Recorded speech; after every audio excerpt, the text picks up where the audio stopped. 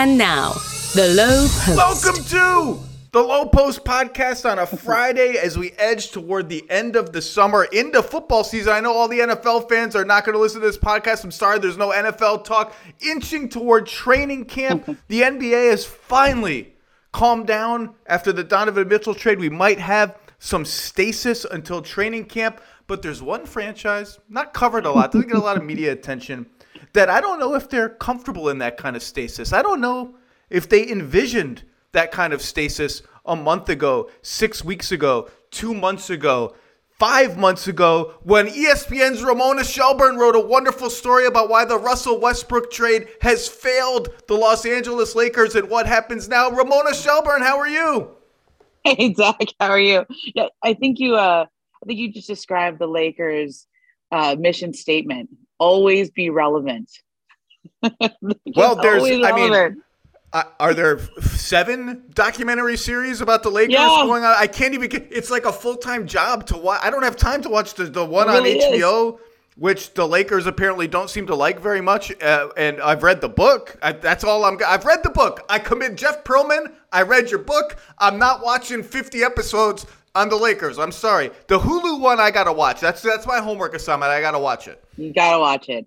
I just, the 5th episode came out, and I think things are starting to heat up. Let's put it that way. They're starting to heat up in the 5th episode. So what do you mean they're starting to heat? It's not. We know what happens. It's what's heating up? Is there some plot twist that I don't see coming? Like Kobe gets traded to the Clippers? Yeah, there's definitely in the Hulu documentary. I think that the people always say what's new in the documentary. They definitely get into the dynamic between the Buss family and the rise, the palace coup that happened a few years ago. And you're going to see in the first episode when you watch the Hulu documentary that we hear from Jim Buss for the first time since he was vanquished from Lakerland. We hear from Johnny Buss for the first time since he was sort of vanquished from Lakerland. And from what I understand, because I participated in the documentary too. I haven't seen myself yet. I don't know if I'm going to make the cutting room floor. But I know what they asked me about. They did ask a lot about the family dynamic, the palace coup from a few years ago.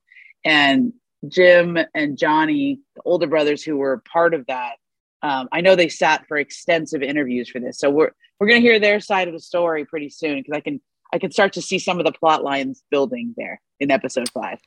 I have a very important question about that. Yeah. Jim Buss. Never. By the way, I've never talked to Jim Buss in my entire life. Never talked to him. Oh, yeah? Did you have a baseball hat on in the documentary? Yeah. Yes! Yeah, he did. And I can tell his interviews were at Dan Tana's in L.A. because it's a very distinctive restaurant in L.A. And I think, well, at least one of his, I know he sat for multiple interviews, like multiple hours, multiple interviews. But yeah, baseball cap and everything. You wear a baseball cap everywhere, so you guys I'm must wearing have a baseball cap right now. I wear a baseball cap when I haven't showered or my hair is a mess. Yeah. I don't wear it to games and to things. If I were sitting for a documentary, it seems like it's just attached to his head, like he sleeps in it. I don't know. Anyway, uniform. Look, it's like a uniform. I got it. That's my homework assignment. Let's talk about the Lakers, because there's been so much noise and drama around the Russell Westbrook thing that I'm beginning to forget parts of it. I forgot about the summer league snub in Vegas, and I had to go back and refresh my memory of how explosive the split with his agent was and exactly what his former agent Thad Fouché said in that statement. And if you go back and read that statement, the implication of it is that Russell Westbrook wants out of Los Angeles. There's been all this, or should the Lakers trade him? The fit's bad. What could the Lakers get for him? And we'll talk about, I only see 4 even semi-realistic destinations, and those seem to be maybe, if not dying on the vine, certainly quieting as we approach training camp. But it's sort of been forgotten that statement really strongly implied, Thad Fouché, the agent, said, I think the best course of action is for us to accept the support of Darvin Ham, accept the starting role that Darvin Ham has promised him, I think he said in that statement, which is interesting because I would not start Russell Westbrook. We'll talk about that.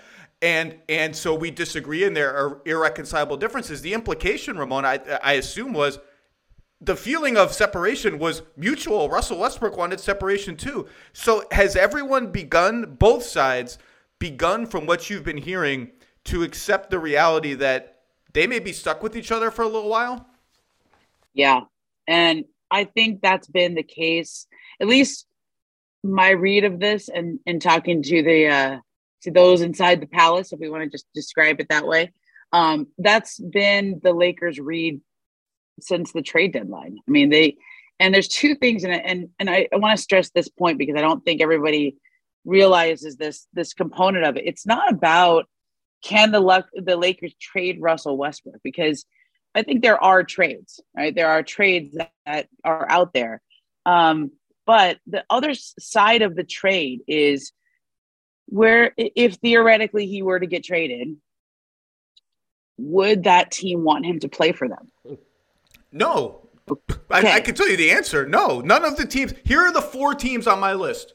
Utah? Okay. No. Indiana? No. Charlotte?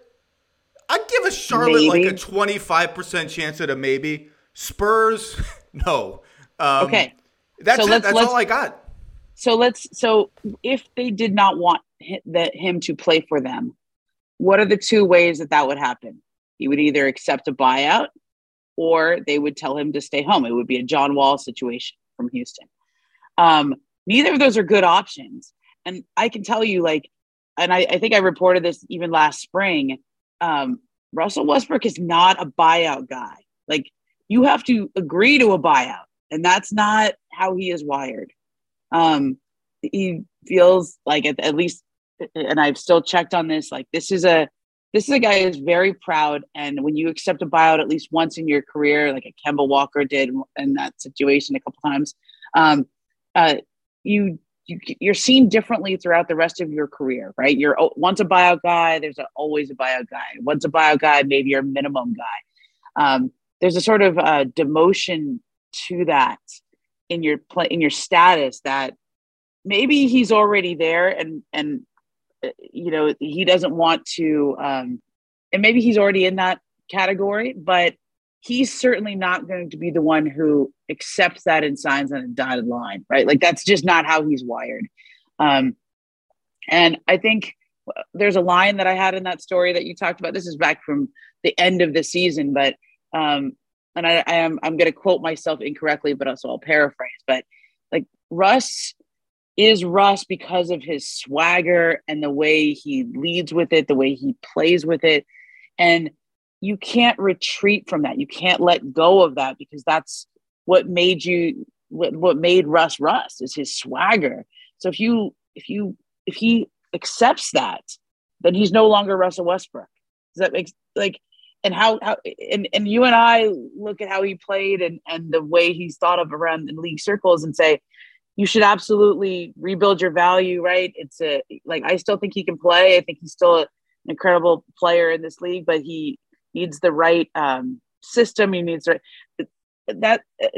I don't think that exists right now, right? Like, does that exist right now? The best place for him to do that is probably LA, because they're invested in him rebuilding his value. They're invested in him having some place on the team. I don't know that any of those destinations you're talking about would be invested in that. They would see it as a salary cap move. Oh, they would just see it as we're getting draft picks, and whether it's one pick or in a lot of these cases, I think it would have to be both picks. And as I talked about with Bobby Marks last week, the Lakers can't really protect those picks in ways that people talk about, like top 10 protection, lottery protection, then it rolls over another year, top 10. It has to convey that year, which complicates what they can do with it. But look, on the one hand, the Lakers just didn't have a season last year. They had no lineup, not one 5-man lineup that played even 90 minutes last year.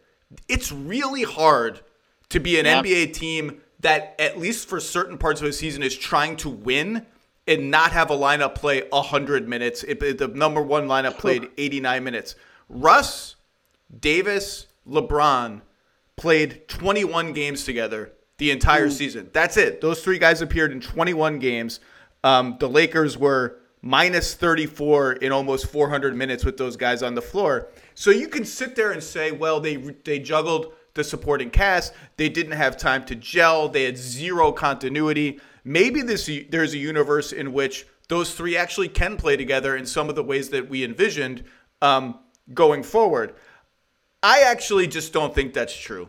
I think Russ, LeBron, and Davis did not work, will not work, unless Russell Westbrook, and it's not just on him, it's on the coaches, it's on LeBron, it's on Davis, unless he embraces a different style of play that we've all been talking about for 10 years, but specifically for these last 2 years, that he has shown zero inclination to embrace. And my evidence for that is just what you saw on the floor, but also you can play with the lineup data from last year any way you want. The three of them with no center, LeBron and AD without Russ, LeBron and Russ without AD, LeBron and AD without Russ in a center. The Lakers were bad across the board. All those numbers are bad.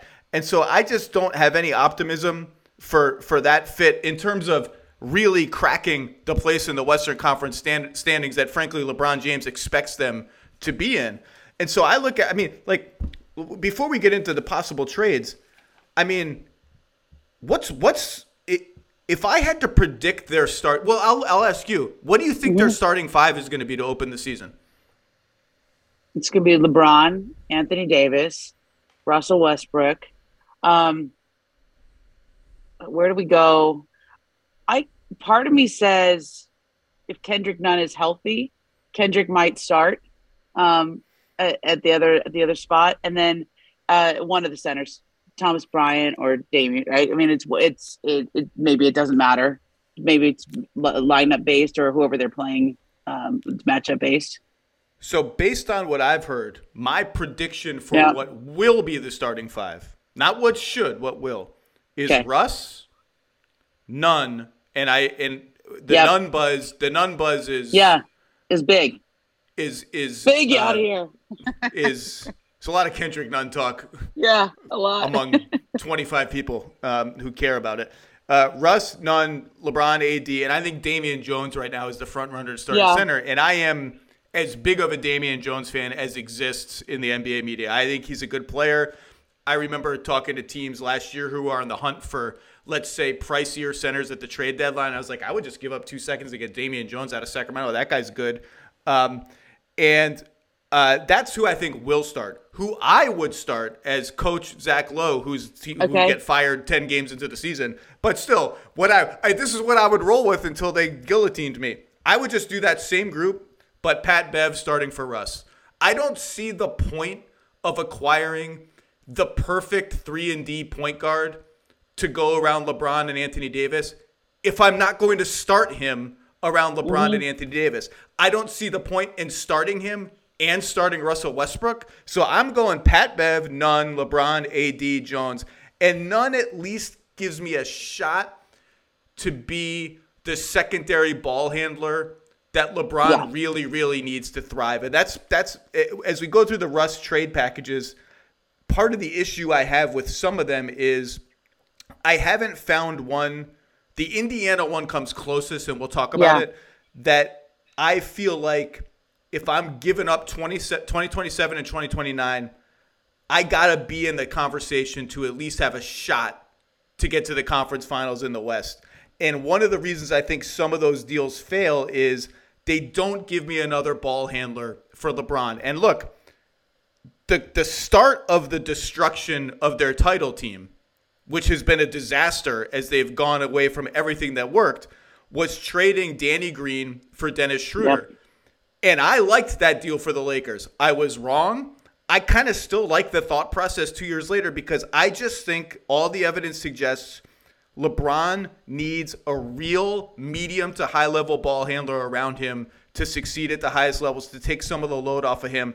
Russ can't be that guy because he can't shoot. Pat Bev isn't that guy because he's not really a high-volume pick-and-roll handler. Kendrick Nunn probably isn't that guy either, but I'm at least giving it a shot. There's just no shot Russ is coming off the bench. I mean, it's so obvious that that's what needs to happen. So I'll ask you a question, even though it's your podcast. I'll just grab the reins.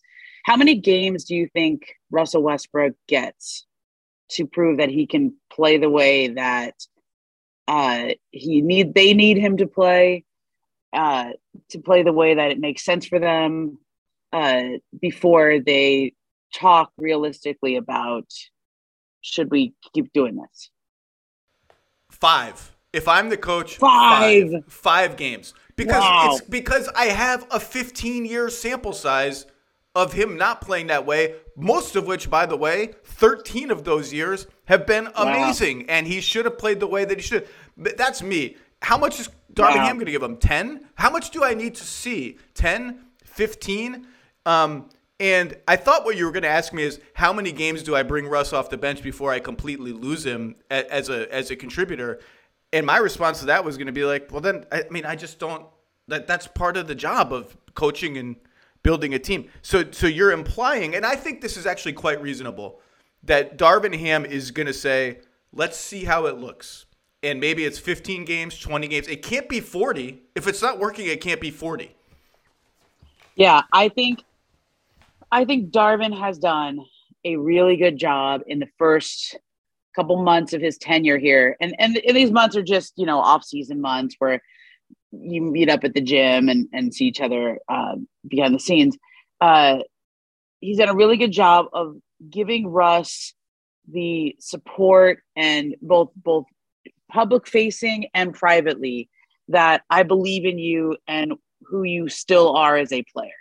To understand Russ, you have to understand how he sees himself, not just as a player, but as a person in this league. Like every thought process begins with, I want an MVP. Like Russ is a former MVP, and that what I said, like that swagger, that's what he leads with. That's how he sees himself. If he doesn't have that swagger, then what does he have? So if you're his coach, you have to have his back publicly and privately. So far, Darvin really has. I really think that everything you've heard, everything you've seen, he's had his back. Frank Vogel tried to do that, but I don't know that either Russ didn't believe it or he didn't buy it or whatever it is. But Frank, to his own detriment, it really hastened his downfall, kept Russ in that starting group, kept Russ in the closing group for a lot longer than he probably should have. And even when he did that, it didn't matter because in film sessions behind the scenes, he was getting criticized. He would kind of Russ would buckle it, recoil at the way that they would talk to him, and didn't feel like the staff had his back. So Frank was trying to have his back, but he effectively it didn't get him anywhere because Russ didn't buy it. Well, on the best teams, the best players get the same treatment in film sessions as the back end of the rotation players. So my response to Russ recoiling at that is, if you're getting singled out and LeBron is being left off the hook for rotations he doesn't make or whatever, and AD is being left off the hook for a bad shot selection or bad turnovers, then that's fair to recoil and be like, wait a second, why am I the only one getting hammered? But Frank Vogel's whole thing the minute he took over the Lakers job was, I'm holding the big two accountable on defense, and that's going to include film sessions. So unless that changed, then I don't really think Russ has grounds to recoil. If it did change and LeBron and AD were being left out of the criticism, then I think there is grounds to recoil. So I would say, and I also think the role that Russ was sort of found himself in a lot, he just couldn't embrace it. Like you and I know, we see, we've talked endlessly. I don't want to make you do it again about how he should be a role man and how great he could be off the ball. That's not appealing, or it wasn't appealing last year. Still could be one day. I don't know. Well, why can't it be appealing to say you can play that? We'll start you. We'll start you because you that matters to you. Mm-hmm. You want that respect level. We'll start you. We're going to make a sub real fast. We're going to take you out 4 minutes into the first and third quarters. For those 4 minutes, you are Draymond plus corner shooter plus defense. Then we're going to bring you back in with Lonnie Walker and Austin Reeves and Troy Brown Jr. and Thomas Bryant, and the other guys are going to sit You can be Russ for a 6-minute stretch here, and then another 6-minute stretch in the second half, and then crunch time will decide. In that role, we have a better chance of winning, and winning elevates the stature of everyone. Think of how Vince Carter elevated his stature by having the late career sort of role change that he did in Dallas and then onward from there. And you can also average, because you're Russell Westbrook, you're still going to put up like 18, 9, and 9 in that sort of bifurcated role that we talked about. I just don't understand, because I'm not a high achiever like Russell Westbrook, I guess. I don't have the swagger, the mindset. Yeah. I don't understand why that's just like an impossible sales job. So there's two questions that I am wondering as we go into the season. Was it the message or the messenger? Okay. Last year, I understand what you're asking is the right question and the right framework. Was it just the situation he walked into and how that message got delivered and who delivered it? In which case, having Darvin and changing the whole coaching staff will matter. Or was it the message in general, which is either going to be accepted or never accepted? That's the big question. That's what the Lakers are banking on this year by making coaching change and having a new staff. Darvin, we know both of them. We know Darvin and Frank Vogel, two very different guys, right? Two very different personalities. They carry themselves differently. They have a different way about them. We'll see. Let's see how different it is. I can see how, and this is something more personal for me, but I keep thinking about this is, I remember I was talking to this doctor I know, a surgeon, and somebody had asked me, "Oh, do you know so and so who does back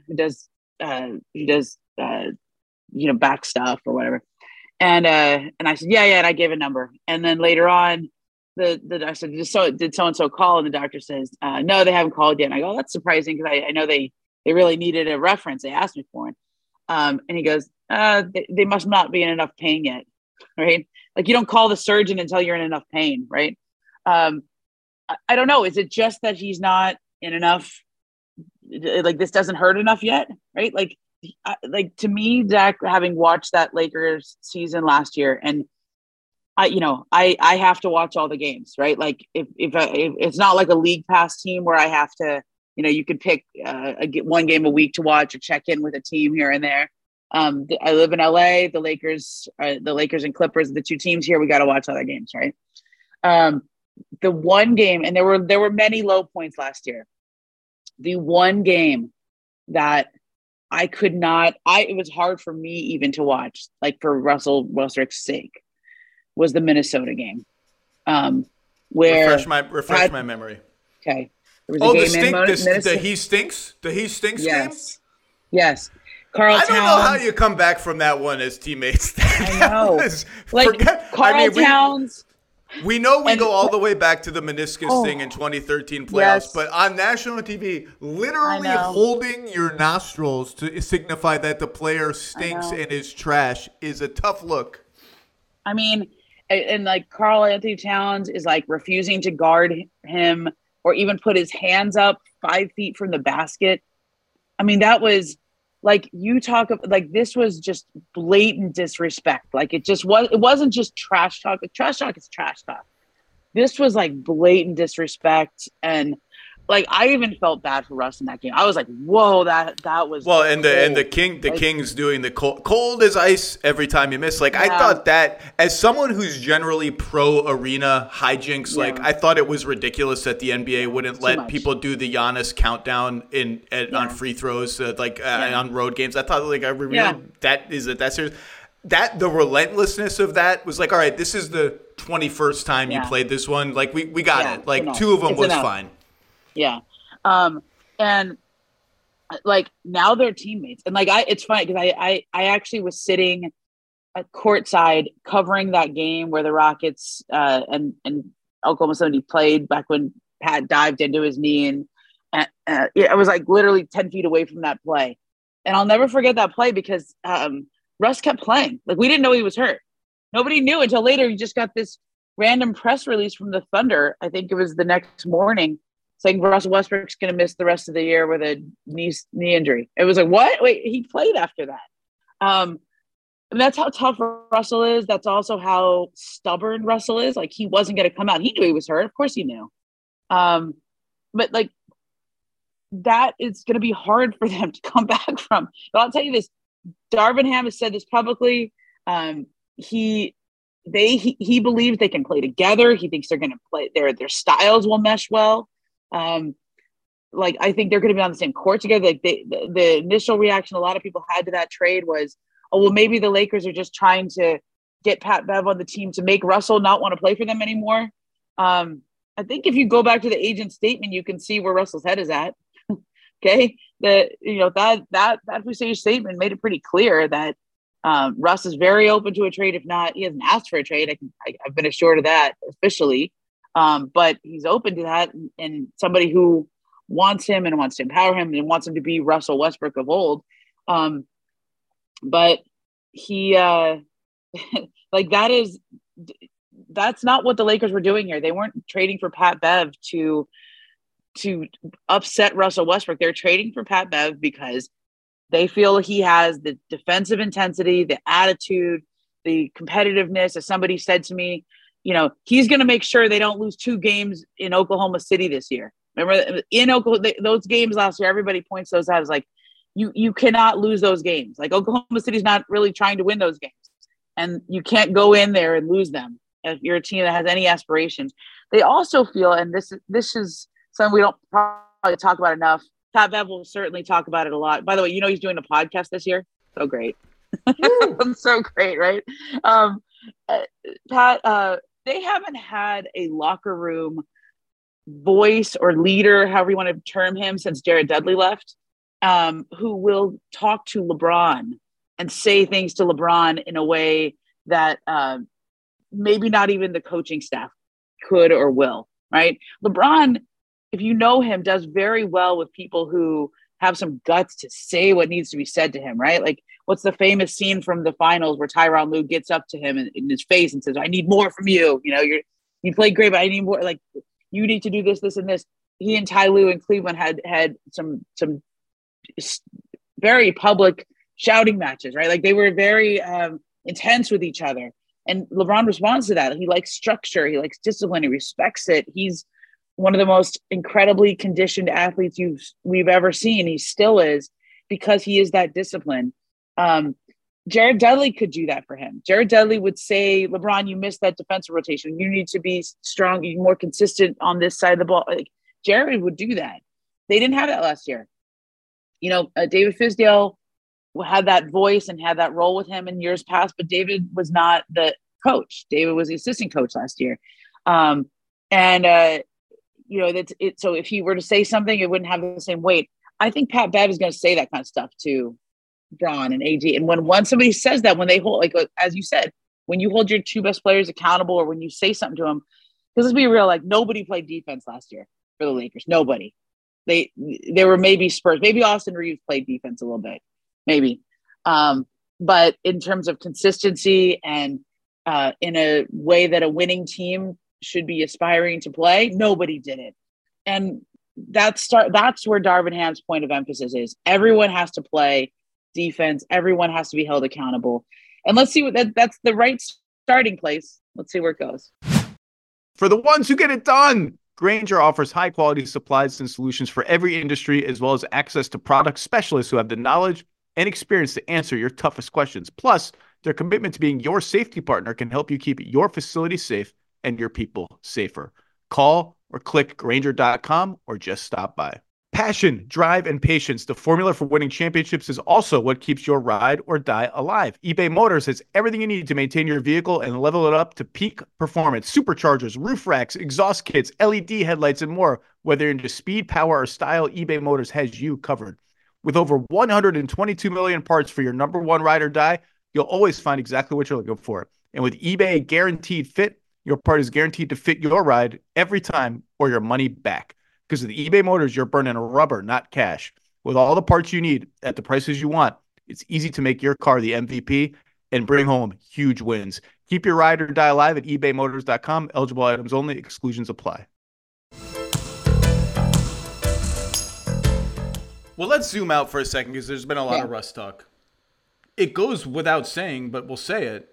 None of this matters if Anthony Davis isn't Anthony Davis, both defensively and offensively. And offensively, that means, A, he can't just be a spot-up guy when you're playing a traditional center around with him, unless he makes a requisite number of jump shots, which obviously his jumper has been not broken, but not functioning well since the bubble. And none of this matters. It's all over if Anthony Davis isn't a top 10 player anymore. And I think Anthony Davis is going to have a monster season. The other thing is the roster just isn't good enough right now. They did fine on the minimums. Again, I think they did better than they did, or not just the minimums, but the mid-level and all that. I think they did better than they did last offseason. Lonnie Walker, fine. He's a 31% three-point shooter last year, low 30s for his career. Troy Brown, mid-30s on low volume. Austin Reeves, 32%. Juan Toscano Anderson, he's a 12th man. He's got a good feel for the game. You know, Nunn, we'll see what he can do. Obviously, he wasn't an offseason acquisition. The centers, I think, are both good fits if they're healthy. And Thomas Bryant, you know, had a brief period as a high-volume, accurate three-point shooter. That's interesting to me in terms of how that works with AD. It's just not good enough when you look at the Western Conference. Clippers, Warriors, Phoenix, Denver. Those are the four teams I feel most confident in winning just a ton of games. They're going to all win. And Phoenix, you can tell me about chemistry and Ayton and all that. Maybe they're just broken. Maybe the Dallas game just broke them. I still think they're going to be a regular season wins machine. Dallas, Minnesota, Memphis. So those four alone, you're already in fifth place. Okay, you're already on the verge of falling into the play-in. Dallas, Minnesota, Memphis all have higher over-under lines than the Lakers. I'm particularly confident in Dallas and Minnesota winning a lot of regular season games. The fit, the talent, the health factor, I think that's good. Memphis has some questions to answer without Jaren Jackson Jr. and some of the depth they lost in the offseason, but they just seem to outperform expectations every year.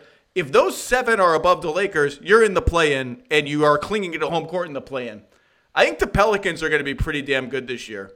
And the Blazers aren't throwing away any games. The Blazers are going to try really hard to hang around 500 at worst. I just don't think the Lakers roster as is good enough, which brings you to the trades. And the thing with the trades is, if I'm trading both picks, I got to have a good enough roster to chase the championship, to chase a top three, or to compete with those first four teams. And I'm not sure there is one. First of all, Russ alone, getting off of Russ is a first-round pick. So that's one. Getting a good player back is another first-round pick. And so you're starting to run into trouble. So can we go through the teams real fast? Yep. Utah, only $2 million under the tax, so the $47 million salary is an obstacle. Here are the packages that work. Rudy Gay, Mike Conley, and Bojan Bogdanovic. That works. I could see the Lakers saying, hey, look, Mike Conley is kind of bad money right now. He's got $14 million eating into our cap space, which, by the way, we may prioritize. These may all be non-starters, because if they think they're getting a star whose name rhymes with Schmyrie Jerving in the offseason in free agency, then they're just not going to take any money on unless they know they can move it. By the way, a lot of people just pencil in stars for the Lakers. Yeah. The Lakers max out, meaning they let everyone go other than LeBron and AD. Damian Jones opts out and they don't re-sign him. They trade their first-round pick to avoid the cap hit. They max out at $35 to $36 million in room, assuming the cap goes up as much as it's allowed to. That's short of a 30% max salary. It is. So, people are penciling in, what about Dame? What about you can't fit those guys. There's no way to do it unless you're doing something else. But let's leave that aside. Conley, Bogdanovic, Gay. I'm not getting any defense. Getting some shooting, some ball hanging. I don't think it's enough, certainly for the two firsts. Can I negotiate, I'll give you a first, some swaps, a second, couple seconds, maybe. The second package is Clarkson, Bogdanovic, Beasley. From what I've been told around the league, the Jazz feel like all three of those guys are worth a first-round pick. If that's the case, then there's no deal. That's out. Utah's out. Let's do Charlotte, Rozier, and Gordon Hayward, and do I get two firsts, or do the Lakers convince me that Gordon Hayward is dead money-ish, so that minus is a first? But then I have Gordon Hayward on my cap sheet for next season at $30 million. I don't want that. The Spurs have $30 million in room, so they don't have to worry about the salary. I just like Josh Richardson and Jakob Poeltl. That's a half measure. No half measures. That's not good enough. It's not worth it for me to give up even one pick. And by the way, Poeltl alone is probably, they would value him even on an expiring deal is worth a little bit more than a first-round pick, I think. Throw in McDermott. I like Doug McDermott. He certainly has the shooting. Can he play defensively against the best teams? It just feels like a half measure. And I just keep coming back to Buddy Hield and Miles Turner. And I can tell you almost 100% for sure, it's taken both first-round picks to even get the Pacers to have a meeting about it. And even then, Herb Simon, who is 80-whatever years old, might look at them and say, I don't know, Buddy Hield and Miles Turner are two of our three best players. Are we going to just win 15 games this year? Am I going to see the 2027 and 2029 first-round picks? Am I still going to be involved with the team? I don't know if I want to do that. I don't know if I have the appetite for a full-on tank job, which we've really never done here.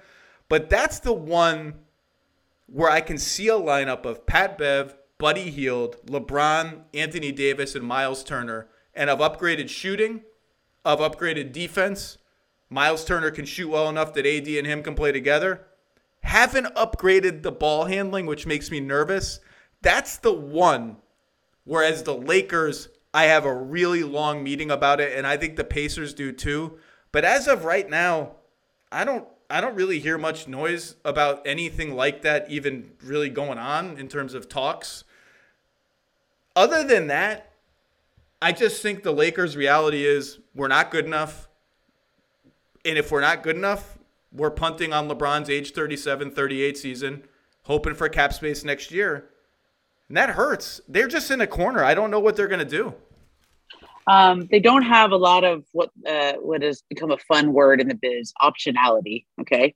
They don't have a lot of optionality with this roster and with the way they're constructed. How do you get more options? Some of your players or your team plays better, right? I mean, and then they have more value. Like sometimes you can get more options by changing things, or, by making a trade where you get draft picks, where the Lakers can have more options if some of their players play themselves into valuable positions at the trade deadline or some other time frame that we want to put on this. But I think the other thing I would say with both of those, with all those trade scenarios you outlined, which you're right about, those 4 teams, there have been plenty of talks the whole time. You also didn't bring up the Kyrie of it all as a trade partner with Brooklyn. Well, that's over, obviously, for now. That's over, yeah.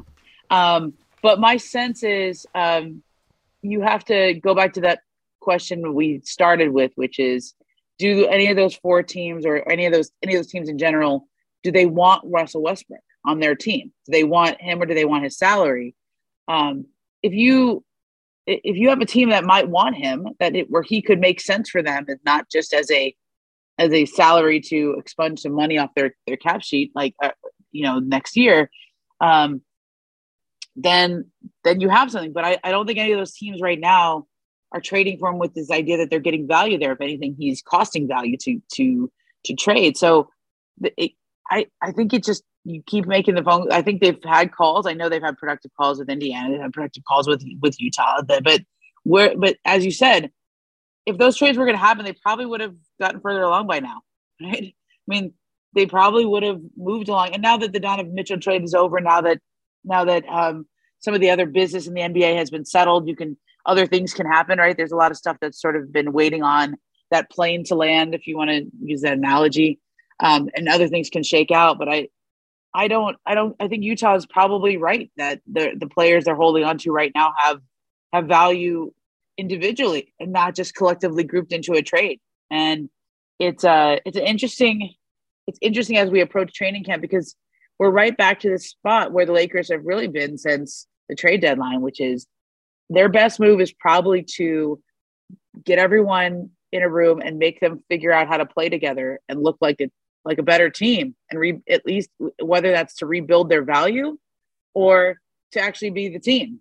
And that's just, people talk about who has a lot of influence in Lakerland. it's one of those things Phil Jackson was great at. He still has some influence in Lakerland in terms of overall direction. And what was Phil's greatest talent as a coach?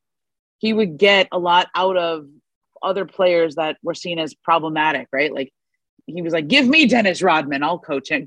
I'll get Kobe and Shaq to play together.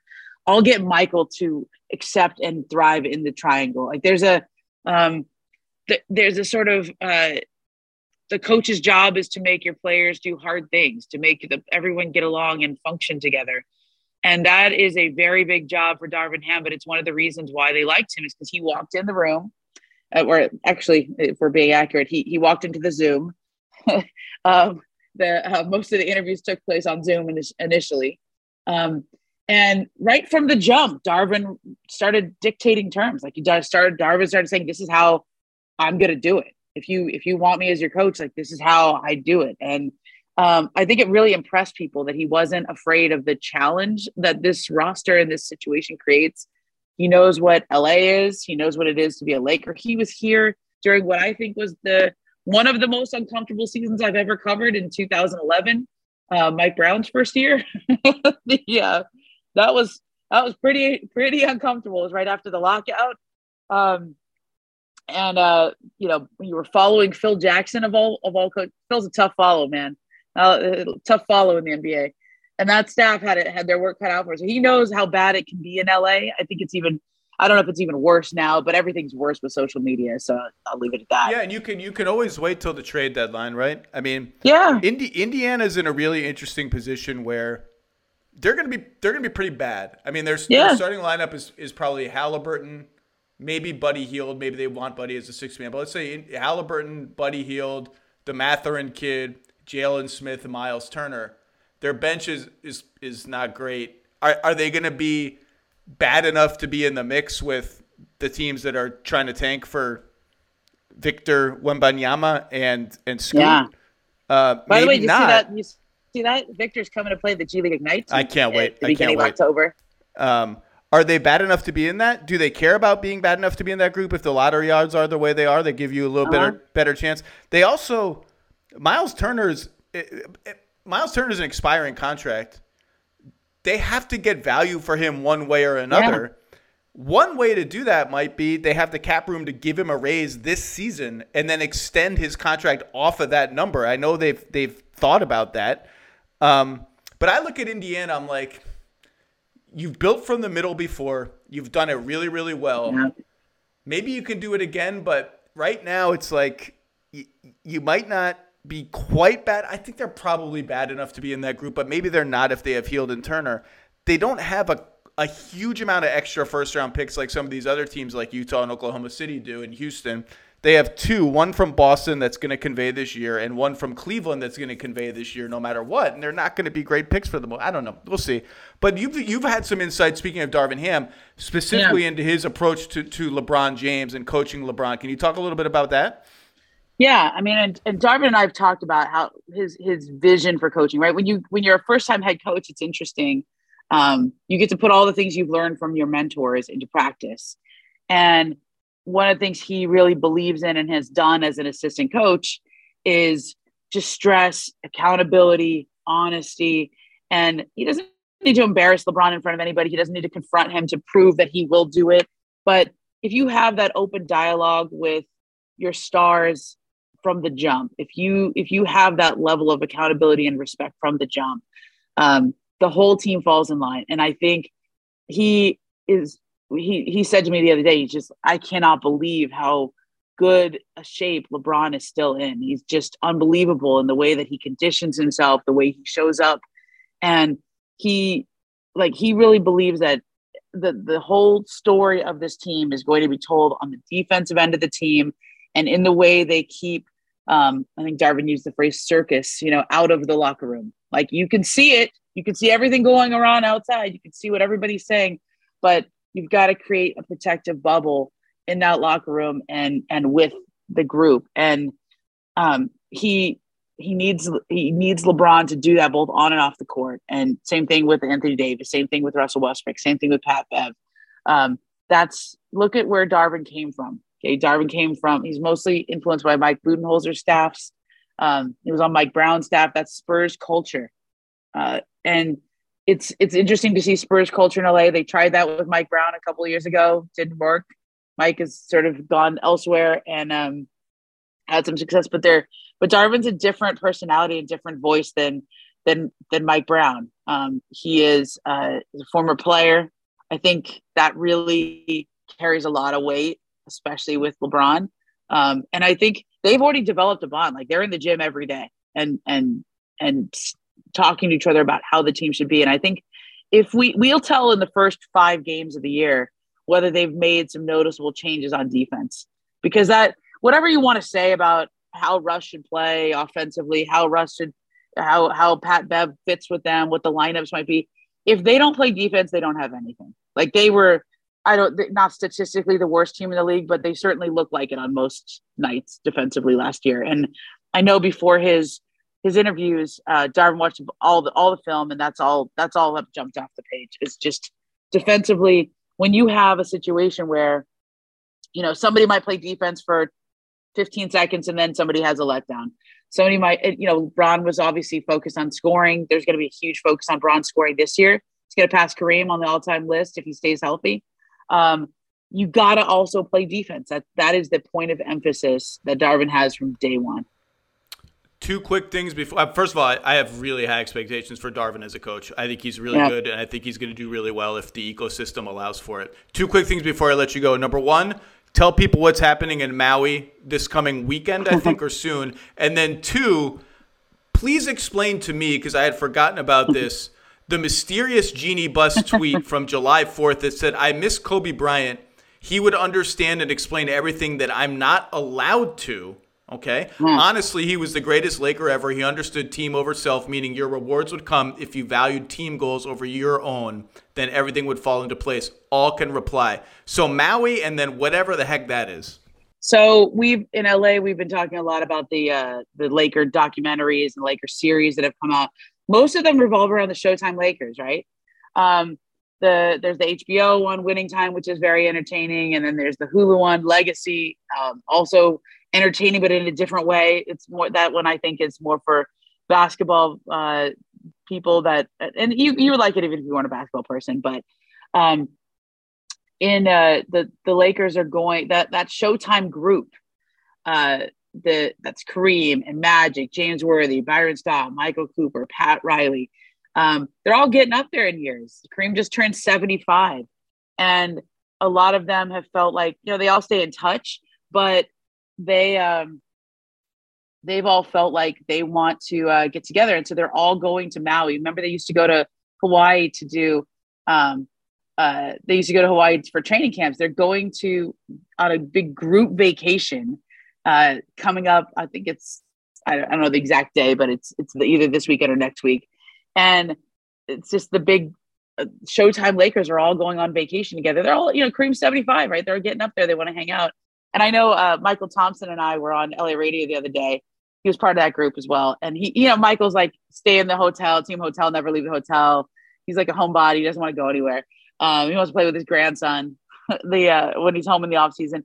And he said, he goes, I wasn't going to go. I was like, I don't need a vacation right now. I just want to stay home. The season's starting. And Pat Riley and Magic Johnson called him and was like, why aren't you going? Come on now. And MT was like, oh God, it's my coach calling me. Like, I can't say no to Riles, right? And Magic called, can't say no to Magic. So everyone from that era is going on a big vacation together. And it's like the real Showtime Lakers going on vacation. And apparently there's going to be a practice. Michael says it's going to be a walkthrough. Like, it's just they're just going to, get out there and pretend. But I don't know if 75-year-old Kareem is going to get out there and do the sky hook again, or Magic, who's older, all these guys. But when Pat Riley's on the court and the Showtime Lakers are on the court and they're doing a walkthrough, like, they're going to play, right?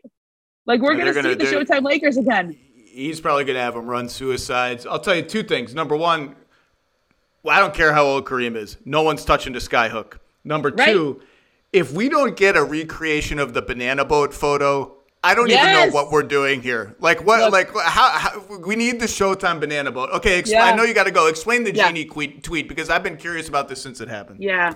So I think a lot of that was right in and around when they were in discussions for Kyrie Irving, and and by discussions I mean Brooklyn was not interested. Like they were not interested in trading for Russell Westbrook for Kyrie Irving straight up. There was maybe something with San Antonio that would have been a three-way trade, but then there was this idea that did they not want to do stuff because it cost too much or whatever it is. There's this whole like what are the Lakers afraid to take on more money? It goes back to an Alex Caruso thing.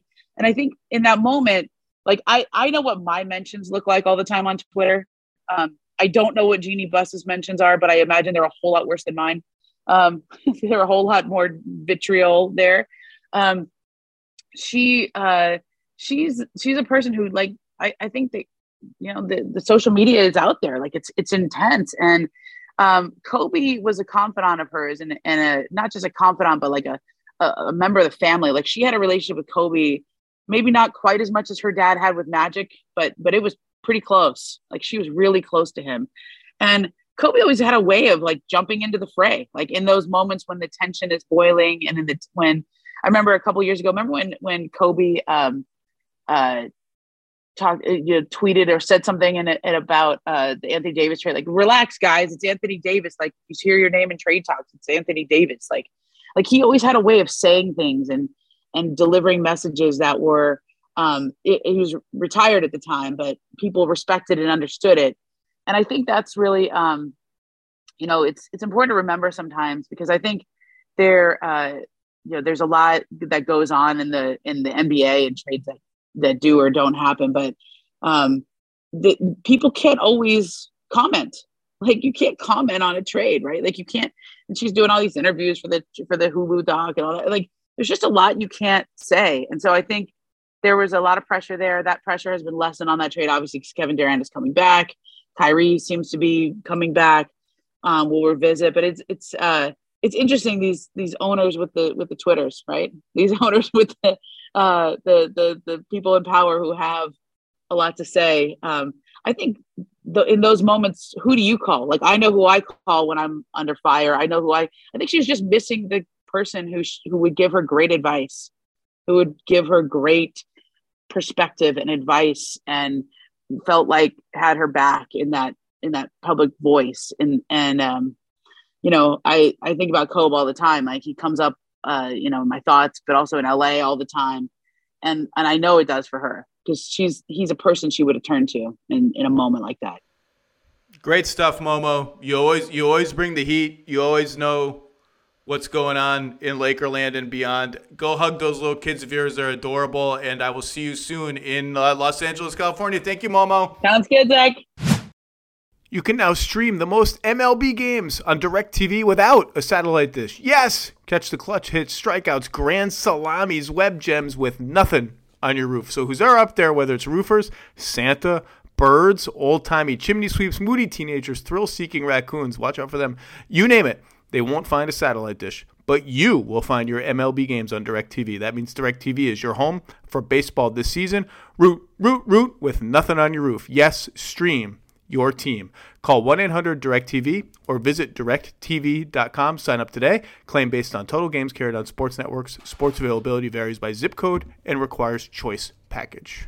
Spring is the best time to add new challenges to your training, just in time for summer and warmer days. It's also the best time of the year to take a new look at your fitness routine, dial it up a notch, and continue powering on. Peloton's varying class lengths were designed with your personalized training in mind. Whether you'd like to add a 10-minute core session at the end of your strength class or take a 60-minute power zone ride to increase your endurance, Peloton classes help you focus on your needs and goals. They are also made to challenge you with a variety of classes like boot camps, boxing, full body strength, marathon training, all created to grow your skills or push you to improve in what you already excel in. Peloton's expert coaches and nonstop vibes, #vibes, will push you to new levels of strength and endurance, keeping you on your toes while giving you the professional coaching you need. And with a wide variety of options, whether you prefer to run outdoors, row, or ride at home, or strength train at the gym, Peloton has something for you. Get your head start on summer with Peloton at onepeloton.com. That's onepeloton.com.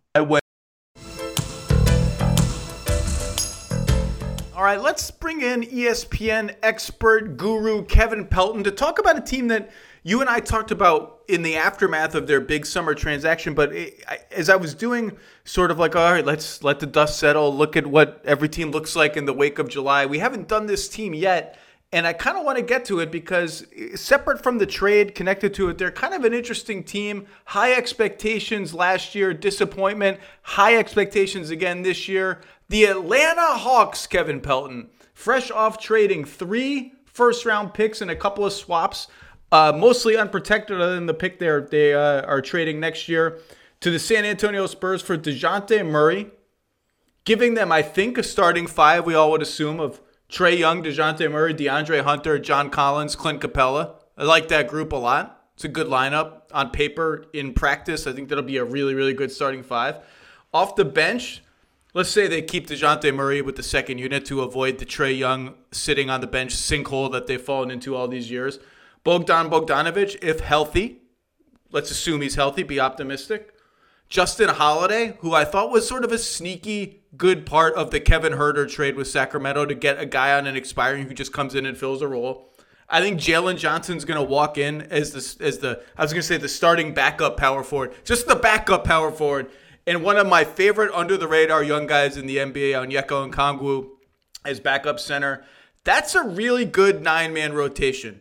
After that, I think it gets a little shaky. My question to you is, how good is that 9-man rotation in the East? Like, where is this team going? What is this team? What are its strengths and weaknesses? What concerns you? I just feel like I kind of want to dig in on this team because, I like that 9-man rotation. It makes a lot of sense. Yeah, to me, I feel like it's the top 8 is really solid. And then Jalen Johnson, some reasons to be optimistic about him. I think it's the who steps up as the 9th man. AJ Griffin, didn't see him during summer league because of injury, but he was, and he's probably a couple years down the road, but someone that my projection system really liked because of his 3-point shooting at Duke, this year's first round pick. Maurice Harkless is in the mix, I think, potentially there to end up the 9th man if the young players don't develop as the Hawks I anticipate. But that's what that's what poor Mo Harkless always is like. Yeah, I give you our 9th man if like these other guys that we'd rather play don't work out. We got Maurice Harkless over there. We'll throw him in. You got Aaron Holiday for that role as well. There's some guys in Atlanta. I mean, do you want to start with like where they project? Yeah, what's your projection have for them? And that's going to be interesting because although they're young and intriguing and rising, and I think, Okongwu looms as the starting center of the future for them once Capella's deal expires in a couple seasons or if they trade him before that. John Collins is young, although seemingly always on the trade block and never traded. He's Brook Lopez with the Nets 2.0, who's just never traded. He's always on the trade block, but he's never traded. They've traded pretty much all the stuff they can trade other than their core players to get DeJounte Murray. Like, I'm interested in where they project for next year, but almost even more than that, as maybe the Bucks and the Sixers and the Nets age or change or whatever. Like, how good can this team get? Yeah, I mean, I feel like you've got now Atlanta and Cleveland are in this interesting similar position where they've both traded a bunch of draft picks for an all-star guard in his prime. I think Donovan Mitchell is certainly considered a tier above DeJounte Murray in that regard. But DeJounte Murray, you probably feel like is less of a flight risk, that even though he's only got 2 years left on his deal and he can't really extend at this point because of the limitations on the raise and an extension, that he's been very excited to get to Atlanta. We saw here in Seattle, sadly I missed out because I was out of town, but he brought Trae Young and John Collins here to play in the crossover with him, and that was their debut as a group, and that was a lot of fun throwing lobs to each other. So very preliminary projections. I'm still a work in progress. Do not hold me to these. But top of the East, you have naturally Boston number 1, Milwaukee number 2. I think we can all agree on that. And then there's a tier of 3 teams that all have very similar projections here. And the Cleveland Cavaliers are not in this group. Ooh. They're a little lower by the original run of these. Those 3 teams being Philadelphia 76ers, who I think generally are penciled into that 3rd spot, Atlanta, and Miami. I'm just imagining there's like a mainframe computer in the basement of your house that's just churning out numbers and beeping. I wish there was. So wait a second. It's Philadelphia, Miami, and who? Atlanta? And Atlanta is the third team. Do you have a win total that you want to peg to the Hawks? That I don't know if I feel as comfortable with. The mainframe hasn't spit that out yet? Well, I haven't gone through and done the minutes projections for anyone except the top teams in the East because I was literally doing this morning before we started recording the pod, but it's in the high 40s. So I noticed one team, so you just named 6 teams. So that's your non-play-in field in the East, right? Did you name 6? No, 5. 5. Oh, you know what I misspoke there? It wasn't actually Miami. Miami's in between. Toronto is the third team in that tier. Okay, that's how preliminary these are. So we've got Boston, Milwaukee, Philly, Toronto, Atlanta. Yes. Did your mainframe just explode when it got to Brooklyn? Like Brooklyn's just not in there? Did it start wheezing and there was a fire and the fire department had to come? Did it just give up? Brooklyn is in that next tier along with Miami and Cleveland. And that's interesting. When I went through is that because it's the mainframe is factoring in like just absences and catastrophe and doesn't know what to make of Ben Simmons? Because Brooklyn is, as I've said before, on paper, they're pretty damn good. But that's curious that they're not even in that top 5. I mean, at some point, if the results on the court don't match the paper's got to change, right? I mean, going through Brooklyn's rotation, it's like this is just a bizarre group where they are really counting on Ben Simmons' size to deal with the fact that they don't have, another real point guard besides Kyrie Irving. I mean, you might say that they don't have anyone other than Ben Simmons whose best position is point guard, which is a really interesting thing. But what is Patty Mills? I think he's off ball running around. We've just given up calling. He defends point guards. He doesn't play like a point guard on offense. Exactly, which is why he and Ben Simmons are actually a pretty awesome combination in that regard. But they also then don't have almost any size on the roster now. It's Nick Claxton and Day'Ron Sharpe are the only guys you would really consider centers. Simmons has been discussed, may get some minutes there. Markieff Morris, if he makes the roster, which is not a foregone conclusion, like there's not guaranteed money in that contract. Everyone got very excited about the Nets signing him, but he's still got to make the team. He maybe plays some minutes at center, but they are very small, and that's one thing that I think is I go through this projection process. Centers tend to rate better statistically right now than players at other positions because there's never been an easier time. And this is interesting in the context of the Hawks, who have a couple of these guys in Capella and Okongwu to shoot like 70% from the field as a center if you're not shooting threes and grab a ton of rebounds and block a ton of shots. So the fact that they don't have centers may be a factor in that projection. I can't believe I'm saying this. I'm higher on the Nets than that projection. I think the Nets I'm higher on the Nets than everything you just said about its sort of odd, misshapen, size deficient roster. I don't want to talk. The poor Hawks. This is what happens when you're the Hawks. You come with the best intentions to talk about the Atlanta Hawks, a team that is good, somewhat popular, I guess, nationally because of Trae Young, but super, but not sometimes under the radar. And you end up talking about the stupid Brooklyn Nets. So let's talk about the Hawks. This was the number 2 offense in the NBA last year. For all the hemming and hawing about, well, Trae Young's got to move off the ball. They're too heliocentric. Trae does everything. Offense was not the problem. They were the second best offense in the NBA. Now, the degree to which you think offense was not a problem at all probably depends on how you read their 5-game walloping at the hands of the Miami Heat when their offense fell flat on its face and Trae Young facing double teams, triple teams, very mean defenders growling at him all over the court, averaged 15 points a game, shot I think 18% from 3 or 12% or some really low percent that started with a 1 and had more turnovers than assists in the series against Miami, and lay it bare kind of, I think, why they went out and got a second ball handler to ease the burden on Trae Young. So maybe offense is somewhat of a problem against elite defenses, but I think you just look at the roster, the offense is going to be awesome. They were 26th in defense last year. 26th. You can't be a good team and have the 26th defense. It's really hard. If you're going to be a good team, you have to have the number 2 offense or number 1 offense, and they did, and that was about as good as they could get. You look at their defense, KP, fundamentally, it doesn't look like the 26th best defense in the NBA. It looks better than that. Their big weakness was they don't force any turnovers. Well, they just got one of the best steals artists and best defensive rebounders, best passing lane thieves in the entire league in DeJounte Murray. And you look at the shots they allow, they're not one of these teams that allows tons of open threes, tons of shots at the rim. It's a pretty average shot distribution. Teams just made everything from everywhere against them, which raises the question of like how much of that was just bad luck, how much of it is bad defense, bad shot contests, bad fundamentals, bad rotations, whatever.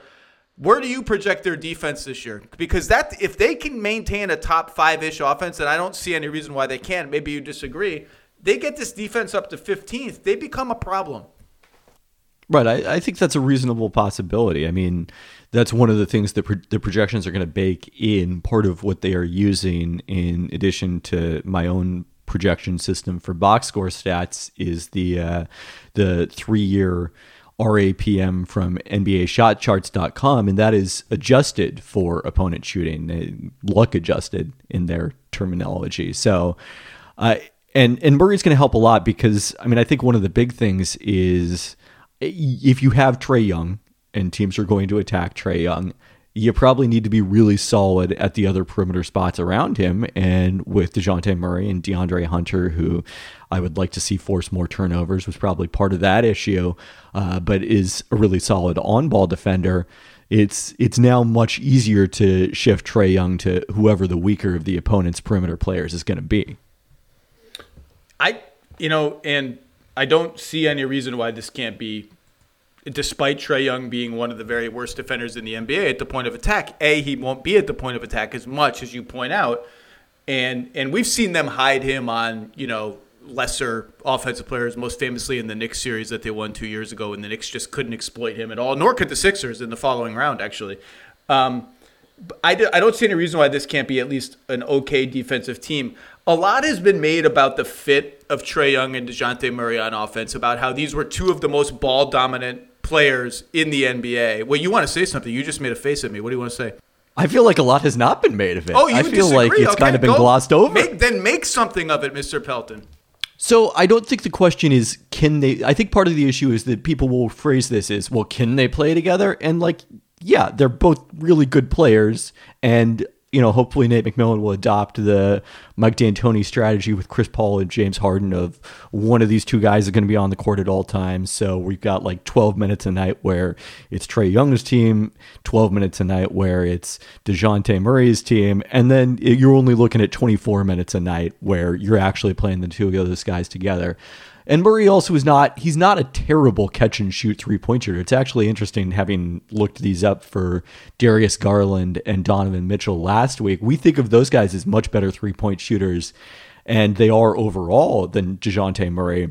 But in terms of catch and shoots, he actually shot better than them last season, according to the Second Spectrum data. Not the year before. They were so good. The year before, I know Donovan Mitchell was low to mid 40s on catch and shoot threes. So you never know what to make of those numbers. But continue, please. But that's not necessarily the relevant comparison for DeJounte Murray. It's Kevin Huerter, who is now in Sacramento, in the change that led to them getting Justin Holiday that happened since we last talked about the Hawks.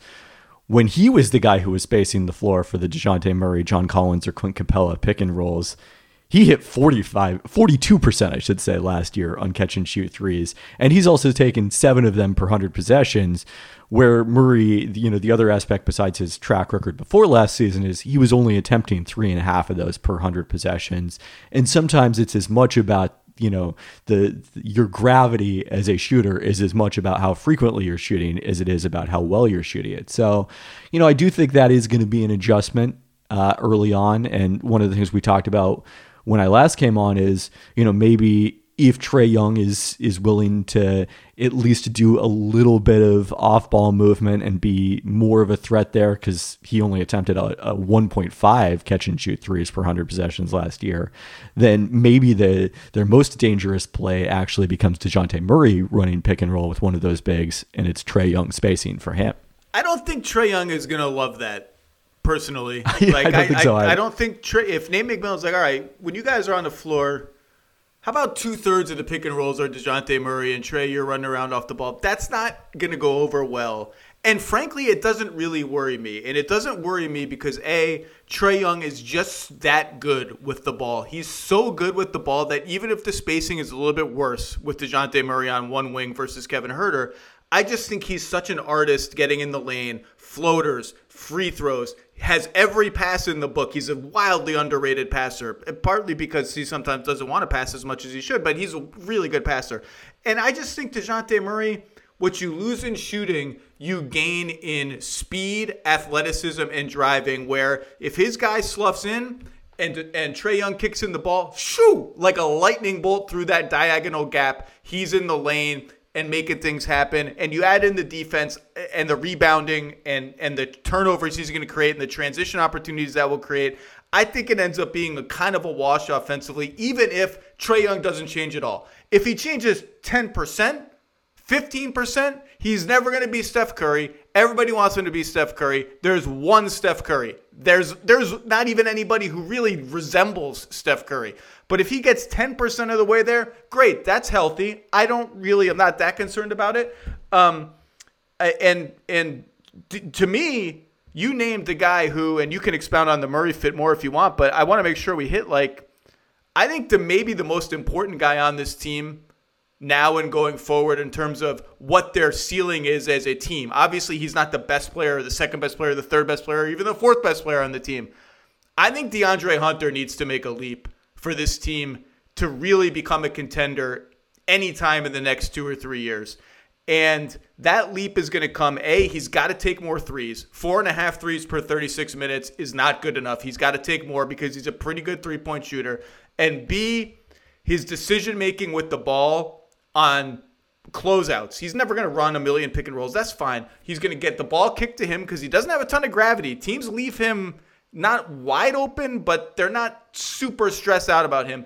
He's got to pump, go, catch, go more decisively and get way, way better as a passer on the move when the floor is kind of in flux. He had 68 assists and 69 turnovers last year. That's just not good enough. And to me, he's got to become the 3 and D, where the second D is drive. He's got to become the apex of that for him, for this team to hit its ceiling.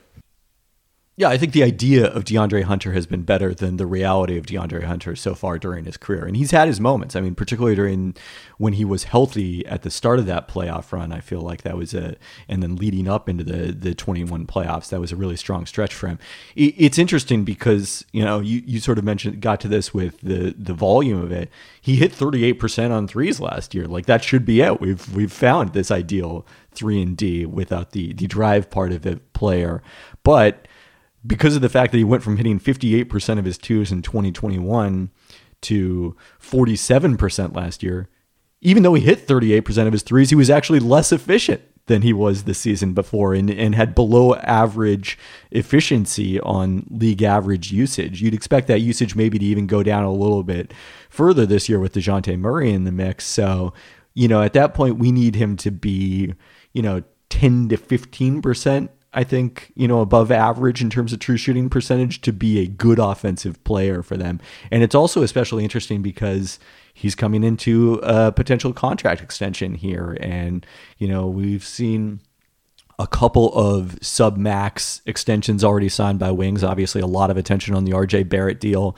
Then also the Keldon Johnson contract with San Antonio, who, even though he was drafted at almost the polar opposite end of the first round from DeAndre Hunter, probably a reasonable comp for, what he's been in the NBA thus far. And that Keldon Johnson contract, I think, set the bar actually pretty low for that player type when you consider the growth we expect in the salary cap.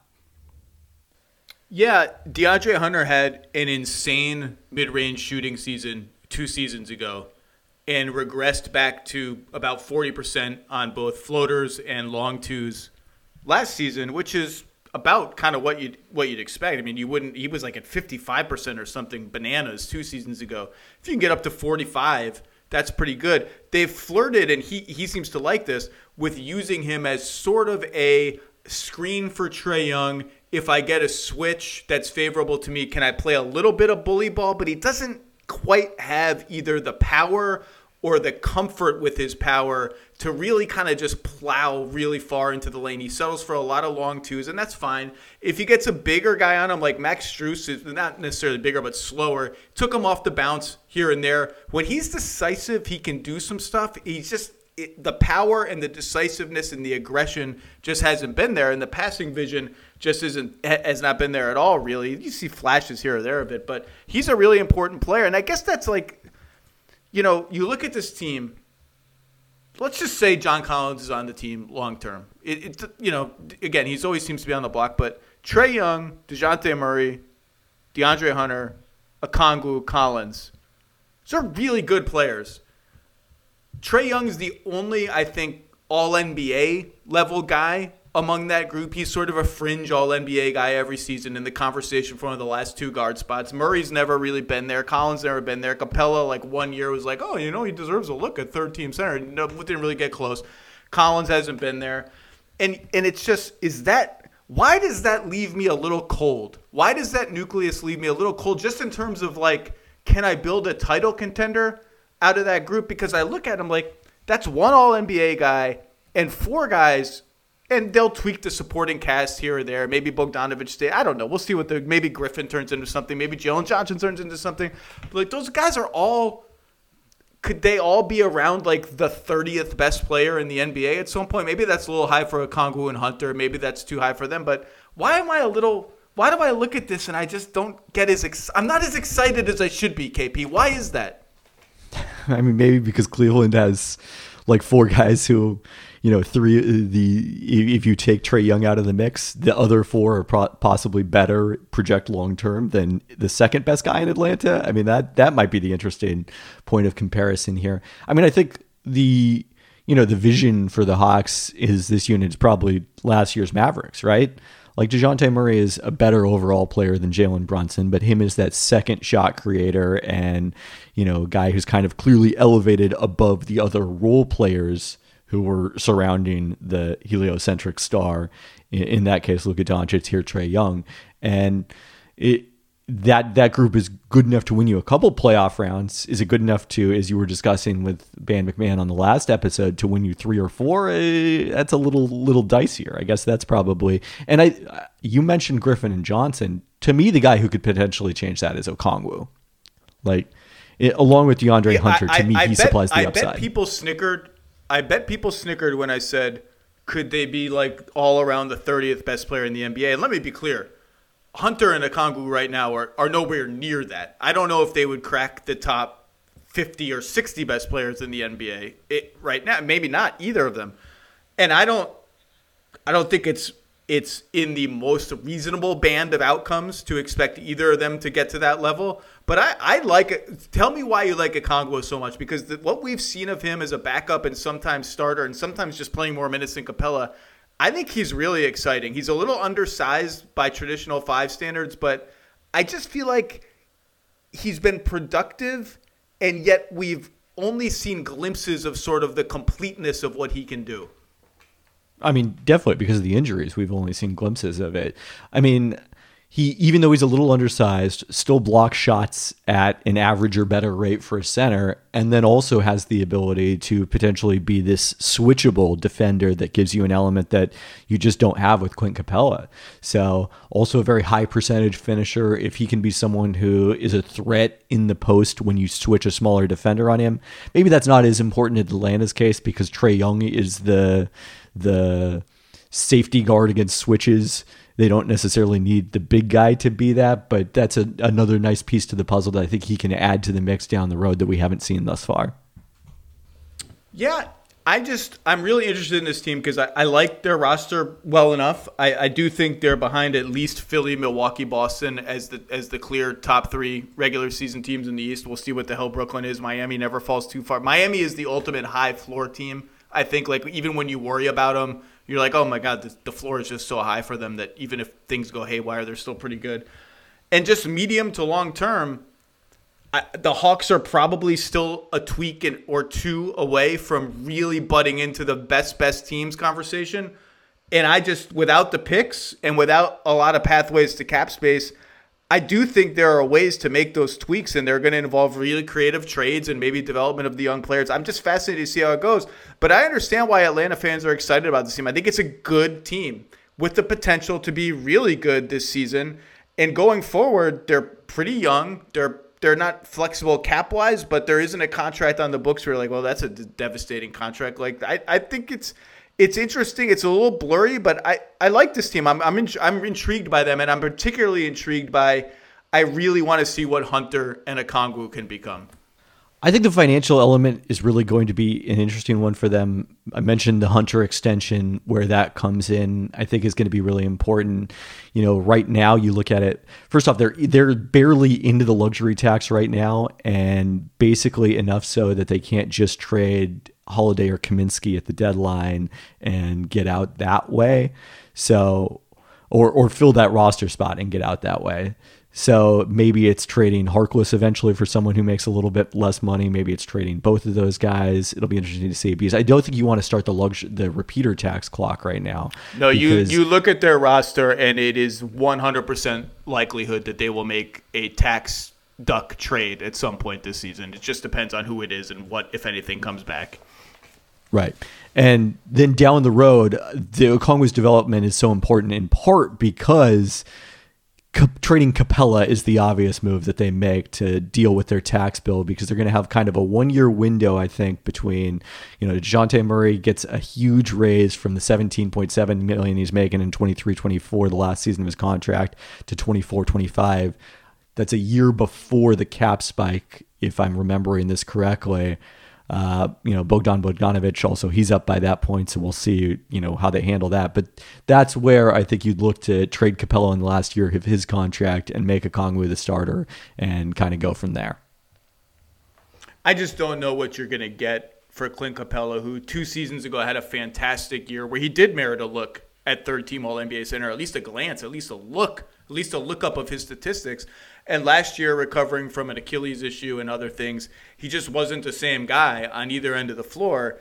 And if that proves the permanent state of Clint Capella, I just don't know what him making $20, $22, $23 million over the next 2 years, 3 years really gets you. But he's a good player, and as you said, the cap's going up, so we'll see. It's an interesting team. I'm excited to watch these guys. All right, KP, you need to go fix the mainframe in the basement, get the screwdriver out. I will see you in Los Angeles for our NBA Summit in 9 days. Let's have some beers, my friend. I'm looking forward to it.